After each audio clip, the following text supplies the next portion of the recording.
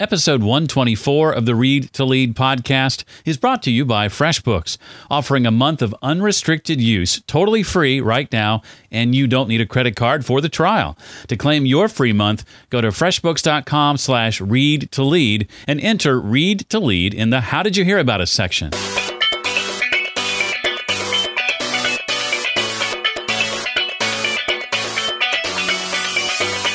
If you tell a group of smart people that you've handpicked that most people can't come to consensus, and if we can't, it's okay, you'll fix it, they will fight you to prove that they can come together around consensus. Welcome to the Read to Lead podcast with Jeff Brown.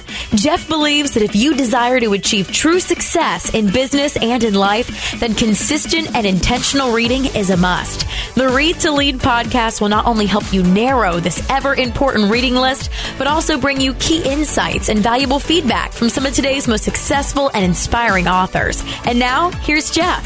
Hi, and welcome once again to the podcast dedicated to your personal and professional growth. We, of course, dig into the topic of leadership and also things like personal development, productivity, career, business, marketing, and entrepreneurship. And the emphasis today is actually on the area of sales. We're going to sit down in just a moment with Tim Sanders. He's the author of Dealstorming, the secret weapon that can solve your toughest sales challenges. I'm going to ask Tim about some of the developments from the last couple of decades that have increased the complexity of the sales process. I'll ask about the myth of the lone genius and how we tend to romanticize this myth. I'll ask Tim to share how to best communicate with the salesperson or team concerned with losing control over ownership of the process, and much, much more. Even if you're pleased with your current accounting software, I want to encourage you to give FreshBooks a try. There's no cost or obligation in doing so. And I wouldn't be surprised if, like some of my friends and family, you find the cloud accounting software option FreshBooks to be the better option. I've been a FreshBooks user now for nearly 7 years, and among all the things I love about it, one of them is cash flow tracking. All the little details about cash flow are kept in one place so that FreshBooks knows exactly what invoices I've sent, when I've sent them, who's paid me, who owes me what. I love the fact that FreshBooks can show me whether or not a client has looked at the invoice that I've emailed them. FreshBooks can send late payment reminders to my clients automatically, which means I'm not chasing down clients for late payments. Sounds pretty good, right? You can also use the new FreshBooks Deposits feature, which streamlines how you invoice for money up front when you're kicking off a project. All kinds of reasons to use FreshBooks. The important thing is to remember that getting started on FreshBooks is extremely simple, even if you're not a numbers person, and especially if you're not a numbers person. They're offering a month of unrestricted use. You can use every feature totally free right now, and you do not need a credit card to take advantage of this month-long trial. Now, to claim your free month, just go to freshbooks.com/read to lead and enter Read to Lead in the How Did You Hear About Us section. Again, that's freshbooks.com/read to lead. Tim Sanders is the former Yahoo Chief Solutions Officer and the author of 4 books, including the New York Times bestseller, Love is the Killer App. He is the co-founder of the research consultancy Deeper Media, Inc., and a top-rated speaker, lecturing widely at sales rallies, company kickoffs, and conventions. And Tim's latest book is the one I've just finished reading, and the one we're going to talk about today. It's called Dealstorming, the secret weapon that can solve your toughest sales challenges. I'm excited to have him. Tim, welcome to Read to Lead. Hey, glad to be with you, Jeff. Well, the obvious first question, I think, so we have context for the rest of our conversation, is this term you've coined. What do you mean exactly, Tim, by dealstorming? Dealstorming is the act of bringing together multiple perspectives to problem solve a deal. It could be a sale. It could be saving a big account. It could even be a strategic partnership. But when you bring together a team with multiple perspectives and manage them through a process, you're deal storming. Though we hadn't systematized it, we were pretty good at the last company I worked for at doing this. And so as I read the book, and as you've laid out the steps and the processes, I could see some of the similarities between some of the successes we had and the deal storming concept. So what about the person right now, Tim, thinking, why is this even necessary? I wonder if you could talk about some of the developments from the last couple of decades that have increased the complexity of the sales process. Well, yeah, absolutely. At a higher level, the reason deal storming is necessary is because deal making, think about it like the funnel, deal making from the top of the funnel to the bottom of the funnel, is just not creative enough for the environment we're selling in today that I'm about to explain. Brainstorming sucks, basically. I wish I could give it a better description, but brainstorming has evolved into a goat rodeo. So brainstorming lacks structure. Brainstorming has the wrong ground rules for the 21st century. So it's a very outdated idea. But, the good thing about brainstorming and the good thing about deal making is they both have the right goals. Deal making is about process. Brainstorming is about innovation. When you put the two together, you solve each other's problems. So it's really a mashup. Think of it like Reese's peanut butter cups. Why is it so necessary? Why do we need to have something in place that can get us unstuck? The reason is because we're getting stuck more often. When I first started selling, I sold radio in the 70s, and it was simple. You knocked on doors, you made a pitch, you got them interested, you made a demo, they bid on the demo, you picked up a check. If it worked, you pick up another check. That was the business. Today, it's very difficult. I mean, back then, the analogy I use, if it was a video game, it's like playing Pong. Or maybe Donkey Kong. But today, you don't sell to a mom and pop or a singular decision maker. There are so many influencers and informers and sign-offs and blockers involved, you lobby to a committee. You operate in a world where the prospect brings you in almost 70% done. They do all their own research. They think they know their own problem. They think they know the solutions. They have attitudes about pricing. So you have to unteach them so much.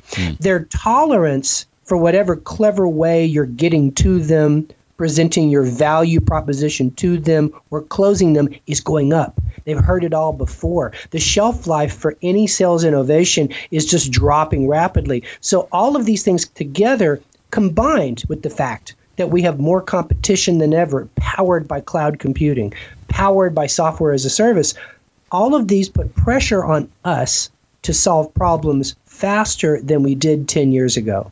Because rapid problem solving is how you win business in today's complicated selling environment.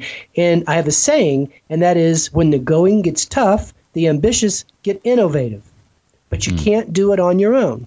You have to build teams to have all the different perspectives, to spot what you've been missing, and to combine ideas into the next best play. And that's not just the fundamental research I've done, but that's what MHI Global's research says too.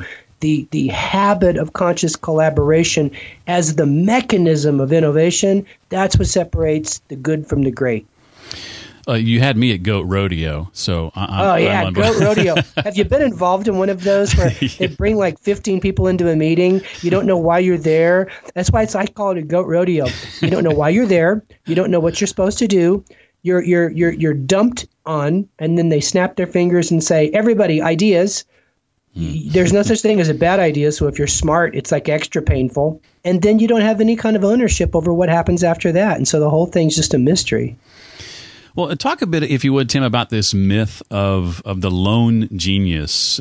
Steve Jobs comes to mind, for example, and how we tend to romanticize this myth outside looking in at other organizations. So I have to kind of preface all this by saying that for most of my life, Jeff, I believe that one person, one creative and bold person, can invent something all by himself or herself and change the world. Right? Right. That was so important to me, growing up with the great American dream and the world we live in. And then almost 4 years ago, when I started doing a deep dive into the science and the research behind creativity, over and over again, I kept running into this myth. The myth of the lone genius. Dave Berkus wrote a book called The Myths of Creativity that are really, really, really well-researched book. But basically, it's debunked every story I was raised to believe, whether it is let's kind of go through them. Thomas Edison doesn't ever invent anything in his life. What he does is put his name on 10,000 patents. Edison stands for 14 inventors in the scientific community. He was a person, but he was more of an organizer. He knew how to spot 2 or 3 ideas and encourage people to combine them. We screw in a light bulb today because of one of Edison's janitorial assistants that saw him unscrewing a paint can and brought it to a meeting to solve the light bulb falls out of fixture problem. What made Edison a genius was the work, not the person. He was able to organize those teams, enforce his number one concept that ideas can come from anywhere, but he doesn't invent anything. Eli Whitney does not invent the cotton gin. The cotton gin was invented before Eli was born. He solved a problem. Cotton gins up until that time could only do long staple cotton, which there wasn't much of. Everything was short staple cotton. Eli Whitney figured out the short staple cotton problem. Darwin does not come up with theory of evolution. His grandfather worked on it for 50 years. Darwin solves the scientific acceptance problem. He introduces the idea that evolution occurred because of natural selection. Up until then, it was Big Bang theory, which no one could accept. When he comes up with natural selection, everything changes. And by the way, he worked with 12 other people all pursuing the same problem at the same time. Just like Whitney had to work with the entire scientific community. The last thing I'll say is, Steve Jobs. So we did a survey when we were putting the book together of over 3,000 people. And we asked a very simple question: who invented the iPod? And we allowed it to be like, fill it in. And so usually on a fill it in, your winning answer is going to be in the 20th percentile, usually. Multiple choice, it gets better, but fill it in, you do 20%. We had almost 80%, okay? Steve Jobs, 80% of people said he invented it. Steve Jobs liked to say this. He said, I get embarrassed when people say I've invented things. He said, I never invented anything. I just spotted smart people and connections, and I encouraged them to finish work. So that's what he did, with the studio. He took really smart guys like Johnny Ive and then later Tony Fadell, et cetera, and he encouraged them and he challenged them and he facilitated collaboration, even designed, as you know, he designed facilities at work to get people to bump into each other, and he encouraged Pixar to do the same thing. So it's important for us to understand that genius is not in a person, it is in the work. A song is created in collaboration with either a group or a producer or your audience. And until we let go of the lone genius myth, we will never collaborate because we think we can do it on our own. And that's why it's so important for us to realize that genius is a team sport. The minute we buy into that, and the research says it's true, the minute we open up the real possibilities of creation and innovation. Well, I spent a fair amount of time in radio, as you did. In my time, though, was on the programming side, not the sales side. And as you well know, those two departments can often butt heads and have differing goals and agendas sometimes. Yeah. One of the reasons why I appreciated so much the last company I worked for is because we were very much sort of in line with many of the Dealstorming ideas. But what would you say, Tim, to the salesperson or sales team maybe concerned with losing control over ownership of the sales process? Yeah. So the answer is, with the right process, I swear it's not going to be a mess. Okay, that's the important thing. So radio, I remember. And I was in radio, and then for like several of my consulting gigs, I worked with radio groups, and I taught them Dealstorming. So there was a church and state issue, right? So I'd talk to like morning show personalities, because I do a lot in the morning show world. And so I'd tell ask a morning show personality, what's your worst day at work? He goes, it's when you see those 2 sets of white knuckle hands at the top of your cube, and then a sales guy sticks his head over and says, I've got an idea for a promotion. And I've already sold it. Right. And so that's the clash that occurs. And I experienced that at Yahoo when I showed up, where the content team didn't want to talk directly to the sales team. They thought everything we sold was interruptive. So anyway, the issue for sales, and this is something I always have to overcome, is that sales is actually the biggest silo builder in an organization, believe it or not. And it's because of a lot of things. But the main thing is by your very nature, you have more latitude than any other group in doing things, just by its nature.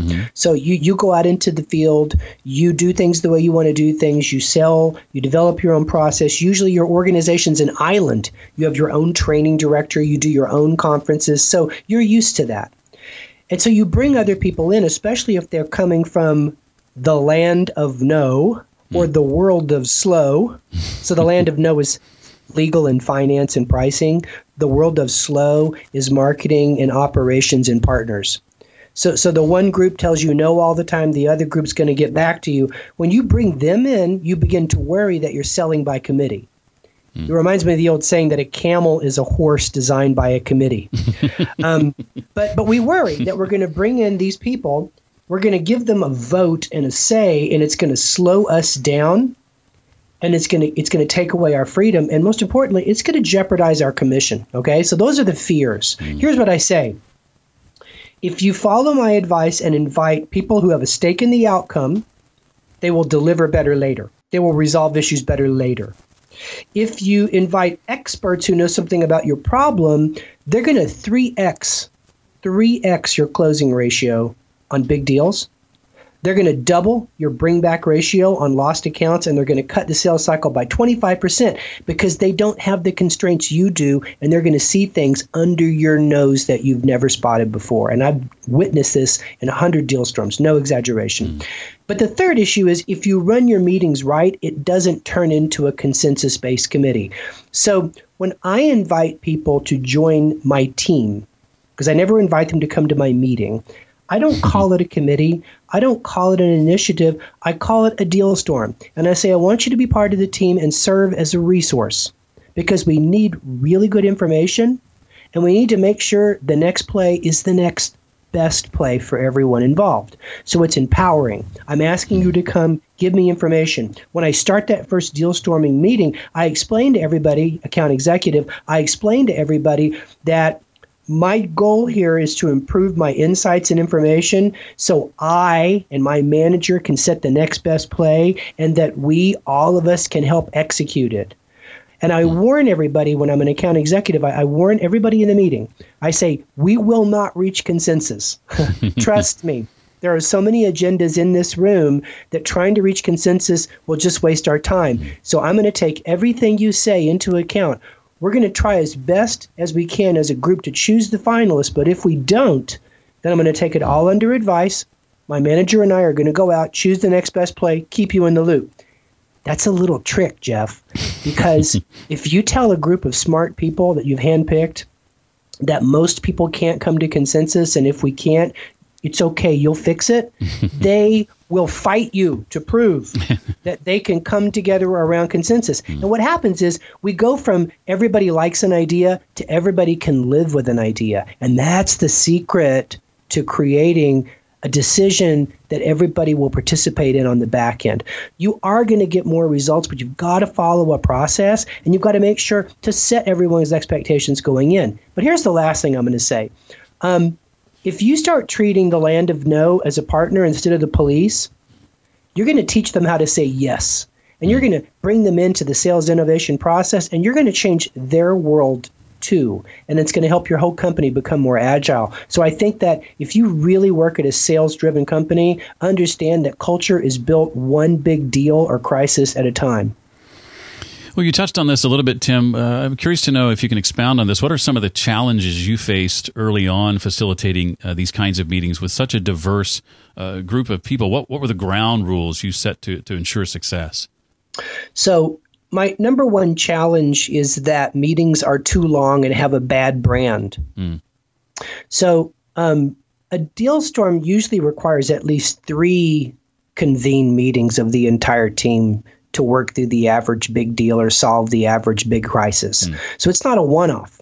And your attendance can't vary. So you can't be like all hands in the first meeting, 70% in the second meeting, and the skeleton crew for the third meeting. You're going to fail.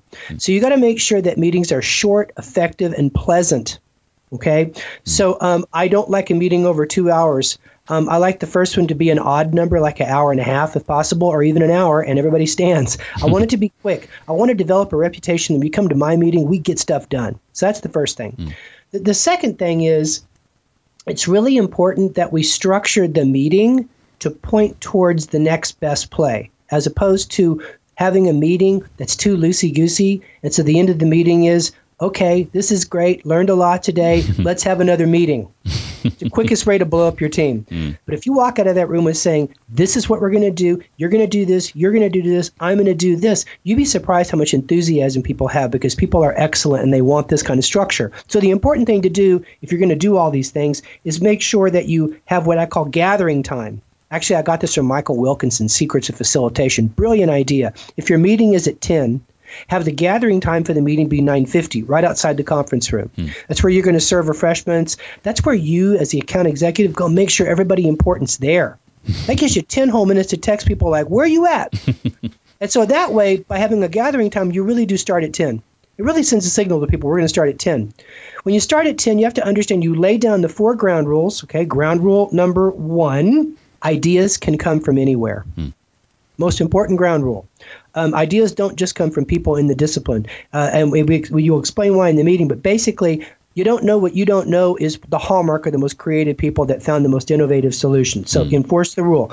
Rule number 2 is no distractions. So turn off your cell phones. Please. I carry a red card from FIFA World Cup with me. And are you red card and a yellow card? So we give you 2 yellow cards, you get a red card, you're out. Just kidding. But we use some kind of visual to talk about distractions. The third rule is stay on agenda. Because as I'm about to explain, the agenda has very specific parts. And if you get off agenda, the meeting's going to run late. And then the fourth idea is we act on facts and we research hunches. Which just leaves us room at the end of the meeting to have research assignments if someone has a hunch, because there's nothing wrong with the hunch, but if it's not factual, we shouldn't plan around it. So those are the 4 ground rules. The structure of the meeting is pretty simple. The first 15 minutes of the actual meeting content is around about a 3-minute summary of the deal brief, which we'll talk about later. That's the deal brief everybody got 2 or 3 days before that explained why we're stuck, what the opportunity is, what the influence map looks like, what we've tried to date, and gave everybody in the room an assignment to think about. So there's a 3-minute discussion just on the problem. Like, here's what we think the problem is, and this is our opportunity. And then there's about a 12-minute discussion on the problem. And this is important because oftentimes we're trying to solve the wrong problem. We're stuck in a deal, but what we're really trying to solve is a symptom and not the cause. So it's a really important 12 minutes of the meeting is where people can question, is this the root cause of the problem, or is there something behind it? And so in the book, I talk about these different templates. My favorite one is the 5 whys. So we're stuck on a huge opportunity. The client's gone dark. They're not calling us back. Why is that? Well, I think we might have done something to offend them in the last meeting. Why is that? Well, because when we presented our research, they said that's BS and walked out of the room. Why did they say that? Well, because we'd shown it to them a few times before and they'd poked holes in it, but we decided to just update it. And why did you do that? And it kind of backs you up into a root cause. And the root cause is internal reporting is not credible to this client. They told us this multiple times. So then you go, oh. So the answer isn't getting our CEO to put a phone call in to light them back up again. The answer is for us to go get a third-party resource like a Nielsen to do their own audit of our stuff and then make that the pitch like they've been asking for all along. Yes, you say, and now you have an approach to solve the real problem. And this is important because so many times in sales, we're like a fish in the fishbowl. Ask us about the water. We don't know about water. We're in the fishbowl. So we just see the symptom. We just see, the last thing that didn't go right to move us forward, and we always assume that's the problem. If you'll have 12 minutes of discussion about it, you'd be shocked at how the meeting gets shorter. And then the last part of the meeting is about setting the next best play. And the analogy I use is that it's like the aperture of a camera. The first part of it, say the first 10 minutes, is opening. And that's where you can offer any idea as long as you have the key assumption behind it. What is your key assumption of why you think this is going to work? And then the narrowing portion is where you begin to debate the assumptions behind each ideas, eliminate the ones with faulty assumptions, and combine the ones with good assumptions but not great assumptions. And oftentimes by combining those ideas together, you get to the last phase of the meeting, the closing phase, where we're going to nominate the next best play. based on the best one at hand. We might even set a backup or a runner-up if that one doesn't work. And that's the agenda for the meeting. You run it like that, and your meeting's going to produce something almost every time you get together. I skipped past this, but you hinted at it a moment ago, and I want to touch on this before we go further. Shed some light, Tim, if you would, on what you've learned about the benefits of preparing Dealstorming participants prior to everybody coming together. So one of your favorites and mine is the quote by Louis Pasteur, right? Right. Chance favors the prepared mind. So this goes all the way back to a wonderful conversation I had with IDEO Labs co-founder Tom Kelly. And this is back when I was first putting together the Value Lab at Yahoo, and we were creating these deal storms. And I said, every time we get together all these different perspectives, I feel like we're buying a lottery ticket, for winning a deal. Right. And that's when Tom smiled at me and said, chance favors the prepared mind. And he went on to describe to me that all the great IDEO inventions, from pump soap to the Newton to whatever, he goes, they all came from the design briefs that had been issued days before. And he used this word that I have been researching for years now called incubation. So he says what happens is you recognize a problem, you gather up a lot of grist for your mind to chew on, and then you give it an assignment to search the outer edges of the hard drive, and then you go on with your life. And in that mindful activity that ranges from walking your dog to watching an old sitcom, your mind goes, how about this? Did you notice that? And it begins to incubate ideas. So when I took that back to Value Lab and I said, guys, we're getting it wrong. You don't send out an agenda before a meeting. You send out a deal brief. And we called it a parse at the time. And the reason why is because you can't send out War and Peace. People won't even open it.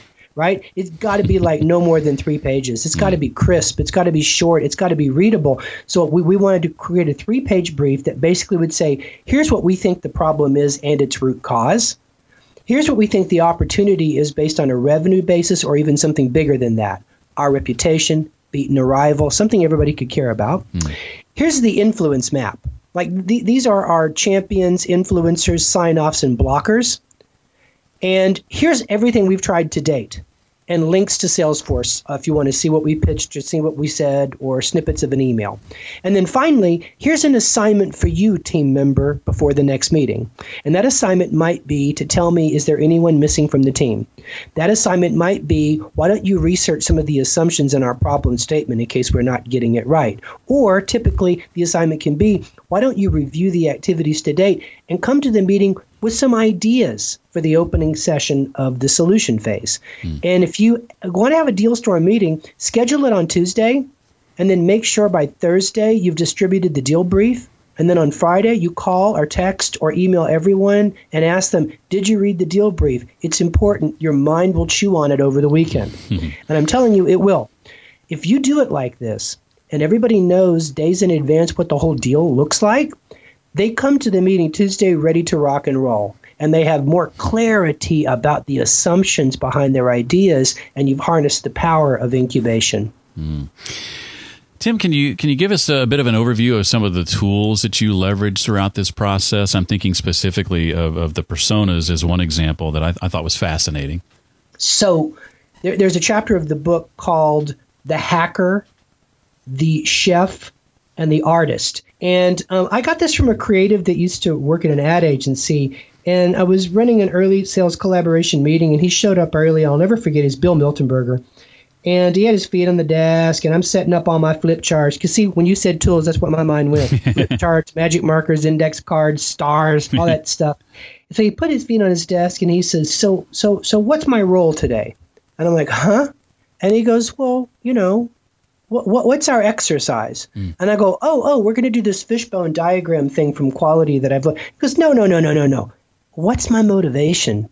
He goes, are we chefing it up? Are we going to be an artist and illustrate it up? I mean, what's my persona? And I went, wow, it's true. You got to put on a certain hat for a certain problem. And that's where I began to realize that it's not just about whatever linear templates you bring to a meeting, think deal making. It's what creative exercises do you employ that really get at the heart of what was possible with brainstorming. So the best way to set this up is to understand that in every sale, there's 4 levels. It's like a video game. There's 4 levels you got to get through to get to the top. So the first level is contact. Got to get to the right people, right? Second level is conceive. Got to figure out the right deal. Combination of products and services, right product, right price, right time. Conceive. Third level is convince. You got to convince them that they got to make a change. Because you don't sell a product or a service, you sell change. And then you got to convince them you're the best solution of all solutions. And then finally, the fourth level is you got to get them to sign a contract. So it's the contracting level. So here's the point. Depending on which level you're stuck in, you put on a different hat. So for example, if you're stuck at the contact level, you put on the hacker persona. The hacker takes an unorthodox but elegant approach to a problem. In the beginning, we thought of computer hackers, but now we just think about like the Tim Ferriss, the hack, the way that we do something completely different that is a little unorthodox, but it's actually much more simple about solving a problem. So the hacker always looks for an unexpected but appropriate route to get to a certain place. Think about that. When you get stuck at the front door in a sale, you got to take a different approach. That's why social selling has become such a big deal in the last 3 or 4 years, because no one returns phone calls.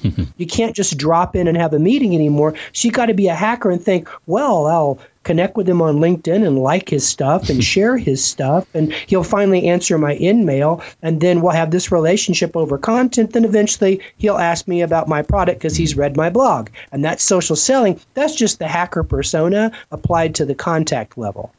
If you're stuck in conceive, oftentimes you've got to assume the persona of the chef, because the chef thinks about what? Recipes. But the only reason they're good at recipes is because they have a broad knowledge of ingredients and how they interact with each other. I always tell my groups, sales excellence starts and finishes with deep, deep, deep knowledge about your company and your partner's capabilities. Only then do you try to explore the customer's problems. So the chef knows about the kitchen. The chef knows about plating. They know about presentation. So that mentality is really critical to figure out that unique set of combinations. If you get stuck in the convince level, you're going to put on the artist hat. You're going to show them, don't tell them.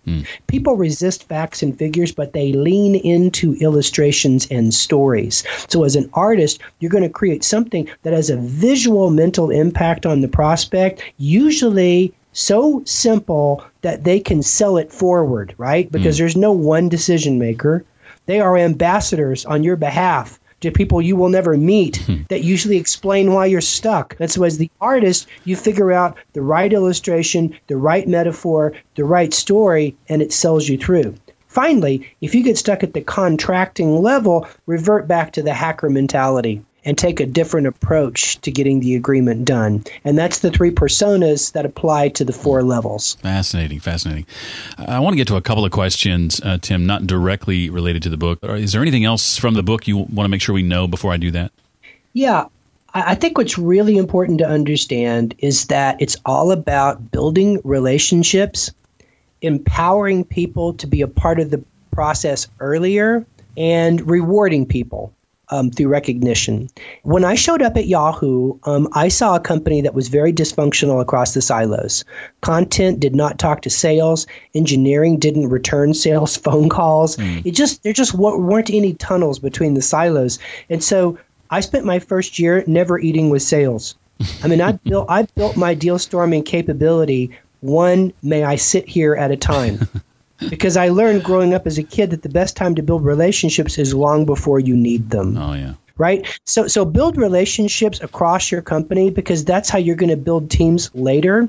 And also remember that there are relationships, if you're in a small business, there's relationships out there you can build too. You can get deal mentors. You can go on LinkedIn and find people that know something about your sales challenge, and they can join your team. You can recruit mobilizers and inside champions at your prospect. They may not be decision makers, but they can make a huge difference to your quality of information, and they could fight for you when you're not around. So just remember, it's all about building relationships, but the punctuation here, I want to put the exclamation point, is you got to recognize everybody's contribution, not their ideas, because those are shared works, but their contributions, and you need to always keep people in the loop if you want to keep your team together, and you got to be willing to repay the favor later if they need you to help them on their problem.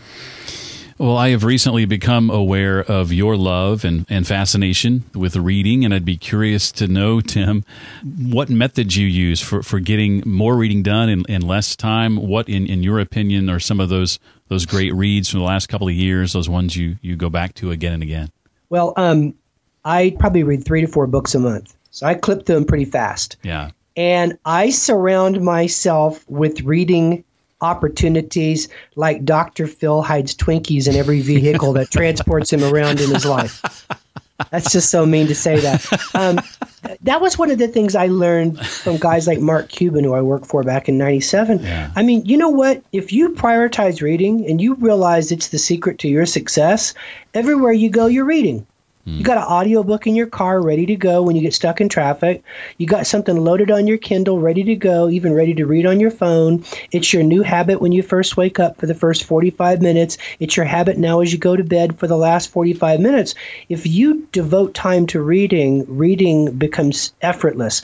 I don't sleep on planes. I've flown 10 million miles since 1997. 10 million. Okay, the only flights I sleep on are the ones to South Africa or London where it's an overnight. But all my domestics, I read. I look at a 4-hour flight as an opportunity to read most of a good book. I've learned to read pretty quickly, but I take copious notes. I use a cliff and tag system on hardcovers. I write on those inside pages. First 2 inside pages are great quotes. The last 2 inside pages at the end of the book are stuff that relates to my existing projects or my work. That way, later, I can reread the high points of that book in just a few minutes. Yeah. And then I've totally used the same system on Kindle with note-taking. If you go to mykindle.com or kindle.amazon.com, you can copy all of your notes and highlights right out of that and put it right in Evernote. That's what I do. And so that's how I keep up on all of my digital note taking. And I've learned that the more you share book ideas with other people, the better your information becomes on what you should be reading. I'm not a huge fan of Amazon recommends. I like to go to the bookstore and noodle around for a couple of hours and discover books. I like to read the introductions, so I make sure I'm not buying a barticle, a book that should have been an article.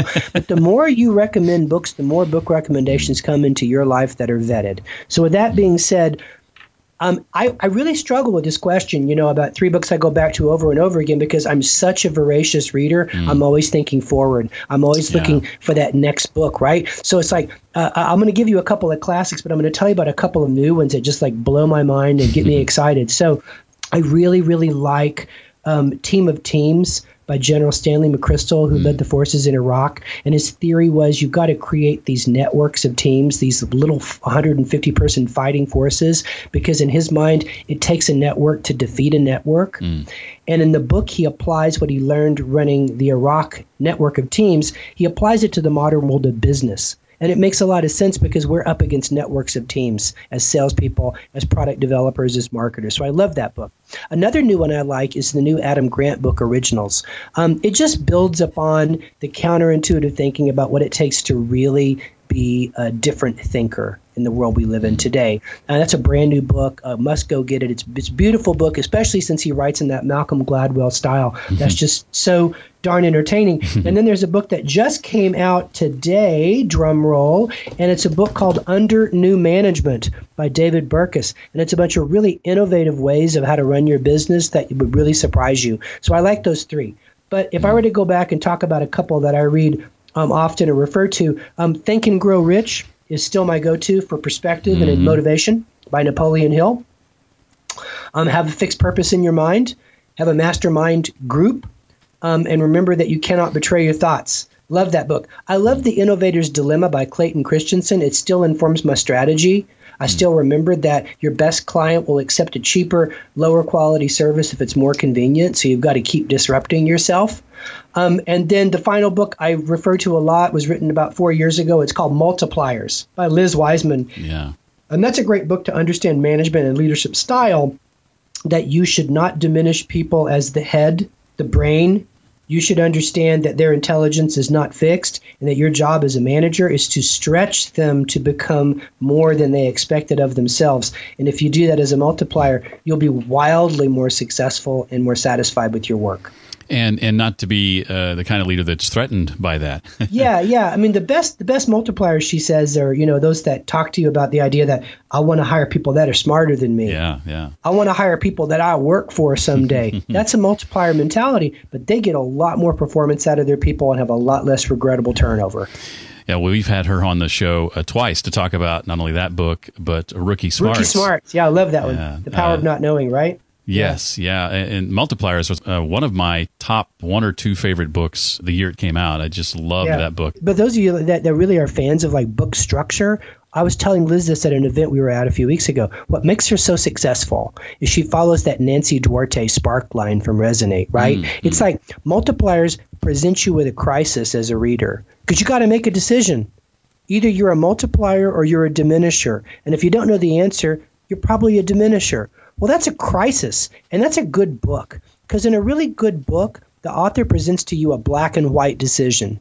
In a really weak book, the author, out of some lack of confidence or whatever, they present to you a range of options, and it's very safe. So that's what I was telling her I thought made Multipliers so very special. Well, it's interesting. You mentioned a lot of folks we've had on the show, not only Liz, but Nancy was our guest last week along with Patty Sanchez, and we had David Burkus on 3 weeks ago. So there you go.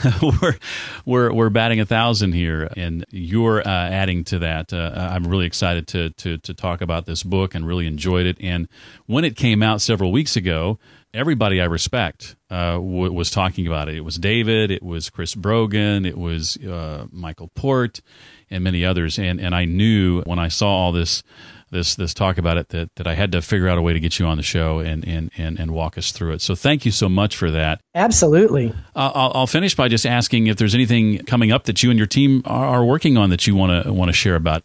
Well, I'm just out on the road doing talks. If you follow me on Twitter, I'm @SandersSays. You'll know that I have talks all over the country. So, just visit that. Ping me on Sanders Says. But I'd love to have you come to one of my gigs. I'm just really focused right now, Jeff, on speaking at a lot of sales conferences to make a big difference on a lot of culture. I'm probably heads down for the next year spreading the good word of Dealstorming. Well, thank you again for your time, Tim. Very much encourage everyone listening to purchase the book. It will definitely upend the way you lead your meetings for the better. So thank you, Tim, very, very much. Absolutely. And I just want to say, too, that we've posted a free chapter of the book, Jeff, at Dealstorming. Yeah, Dealstorming.net. So if you go to Dealstorming.net, you can download that whole Sales Genius as a Team Sport chapter. I think for listeners, that's a good first start. I think I counted a total of 7 books, if I'm not mistaken, that Tim referenced at one point or another. To find links to each of these books, also the free chapter that Tim talked about, and all the other resources we discussed, you can visit the show notes page for this episode, which can be found at readtoleadpodcast.com/124 for episode 124. Remember to show some love to our sponsor, FreshBooks, currently offering a month of unrestricted use, totally free right now, and you do not need a credit card for the trial. To claim your free month, go to freshbooks.com/readtolead and enter Read to Lead in the How Did You Hear About Us section. Again, that's freshbooks.com/readtolead. If you enjoy the show but have yet to rate and review it, I would really appreciate you doing so. You can do that in iTunes, readtoleadpodcast.com/iTunes, or on Stitcher at readtoleadpodcast.com/Stitcher. Well, that does it for this week. I look forward to seeing you next time for the Read to Lead podcast. Thanks so much for listening to the Read to Lead podcast. As a subscriber, we challenge you to be more than just a passive listener. Become a vital member of the community. Visit us on the web at readtoleadpodcast.com. Until next time, remember, leaders read and readers lead.